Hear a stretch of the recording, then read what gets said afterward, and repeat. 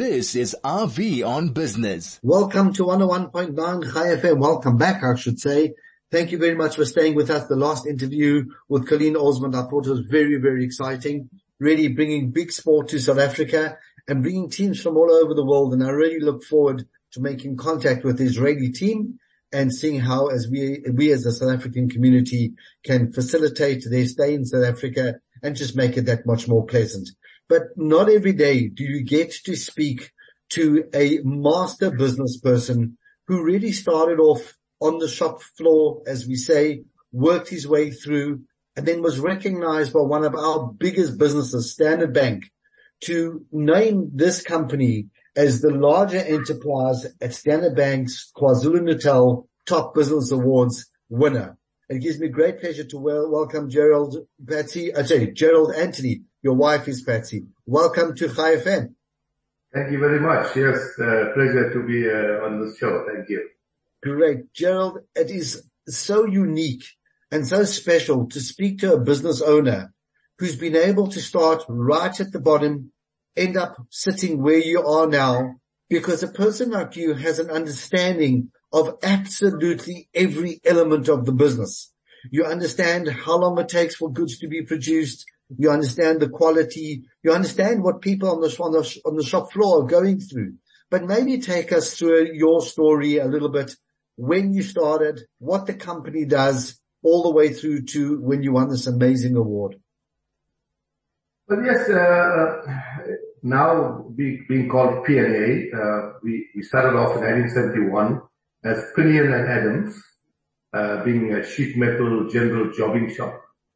Yeah, and it was started off by two gentlemen, Johnny Adams and Jack Pinion, and hence the Pinion and Adams. And then in 1987, I joined as a layman, as a general employee in the business. And my drive in life has always been to do my best, and never give up and always try. And the highlight of my whole career is Mr. Johnny Adams used to drive a bakkie to work, and I used to sit at the back of the bakkie, and one day I jumped up and I said, Mr. Adams, I'm going to be a boss one day. And he looked at me and he laughed. And yes, I did become his boss. We shook hands and he said, yes, you were the kid, and I thought you were joking. But yeah, working through my years at P&A, I was very dedicated. I always put my head down, and I always believed that everything is possible. You just got to apply your mind. And what you put in is what you get out. And when you put in 5%, don't expect 100 out, put in 150 to get 100 out. And that's my motto. That's what drives me. So I put my head down. I'm not a very highly educated person. I only did standard 8 in school, but I kept on studying. I kept on looking at how can I get better? What can I do better? And uplift myself. So yes, I got into management. From management, worked myself up to a 5% shareholder, and carried on persevering, carried on growing the business with the existing partners, and got it to a point where I became a 1/3 shareholder, and that was a big turning point in my determination to where I want to go.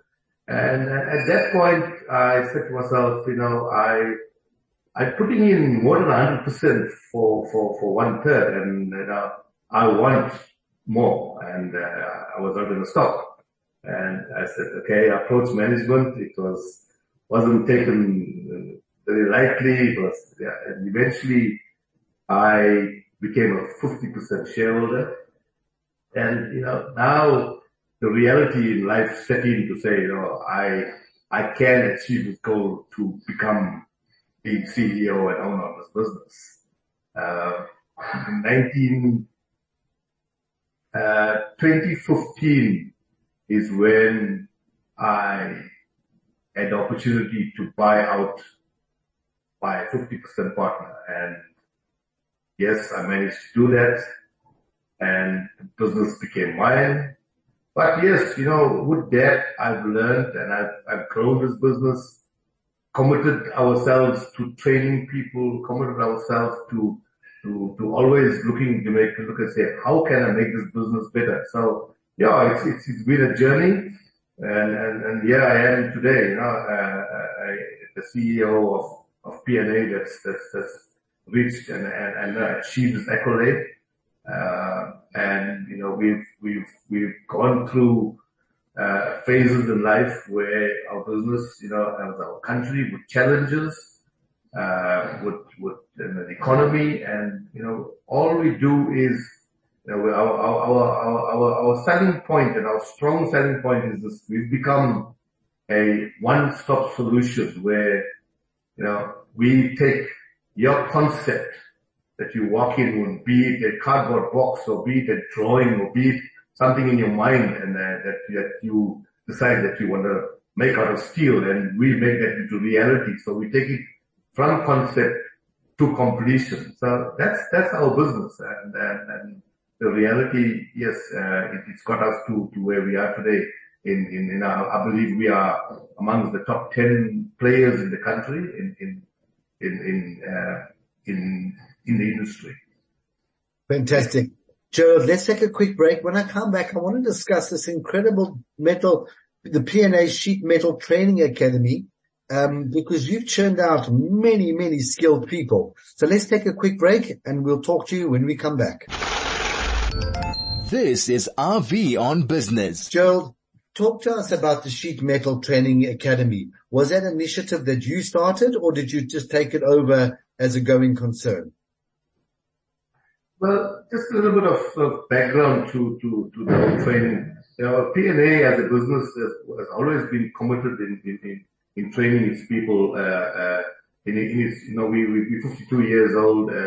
We've got some of our apprentices that started and a year for over 30 years. So we've always been committed to training. And around about I would say 2018, 2019, our president made a bold statement that our youth need to be educated, our youth need training, and it's all systems go. That's what businesses should be doing. And I've been very instrumental in training my staff, making sure we had skilled people. And I said to myself, I attend a lot of functions, a lot of, you stand around brides and things like that. People just talk about skills leaving the country, the shortage of this. We don't have good levels of skilled people. And I said, what are you doing about it? And everyone's quiet. And I said, I'm going to do something about it. And I said, we've been using outsourced training facilities. And I said, P&A has all the facilities. P&A is positioned to start its own training academy. And pre-COVID, we started the training school. And today, we've got over 50 apprentices that are qualified. We've got learnerships that are qualified. So the training school is something that's very close to my heart, and it's now starting to really make a difference in our industry and in our country. Gerald, I think you're being a little bit humble over there, because your academy is QCTO accredited. It's an AQF4 accredited Boilermaker and Welding School. And it's a private entity. And since you've started, you've produced 25 Boilermakers, 25 welding specialists, and 62 skilled program graduates. And, you are churning out these people from your school.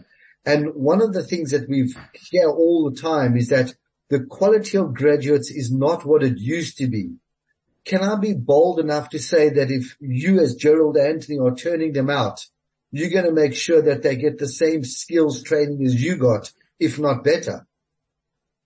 Oh yes, yeah, and to add further, we now accredited to actually trade test. So we are the first private entity that can now train and trade test our apprentices.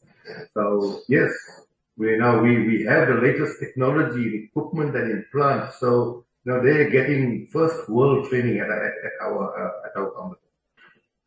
Gerald, a message has come through from Pumisa who says, I run a business in a similar industry. My single biggest challenge is staff. Keeping staff, keeping my shrinkage down, in other words, theft, and keeping morale up. How do you deal with that? Okay, it's an ongoing education. I've just come out of a quite a high level management meeting now on quality and exactly the same issues that's been mentioned, and it's ongoing training. And we have a ERP system which is called MyTrack. Okay, and that it allows us to track each employee and each job on a daily basis of who did it, how long did they take it, who received the material, who dispatched the material, who invoiced the job. So it's really, for me, the answer to any business that is having those kind of issues. And I installed this in 2007, and I was a pioneer in Africa to bring it in from the UK. So it's fully supported online from the company MyTrack in UK. So that's been our success for us. And staff, retaining staff comes down to educating staff, putting in, businesses putting a lot of effort into modernizing the plant and equipment, but they don't put the same amount of effort into educating the staff. And educated staff are happy staff. Happy staff will stay with you forever. Gerald, I'm actually just looking at the picture that Annie sent to me with you and your staff, and I see there's quite a few ladies in the picture. How do you deal with the issue of gender equality and at the same time, having the right person for the job? So yes, we are an equal opportunity business, always been, and even more so now. We're really promoting and upskilling the females. And yes, it is a challenge because it's very much a male-dominated industry. But again, it comes down to education, and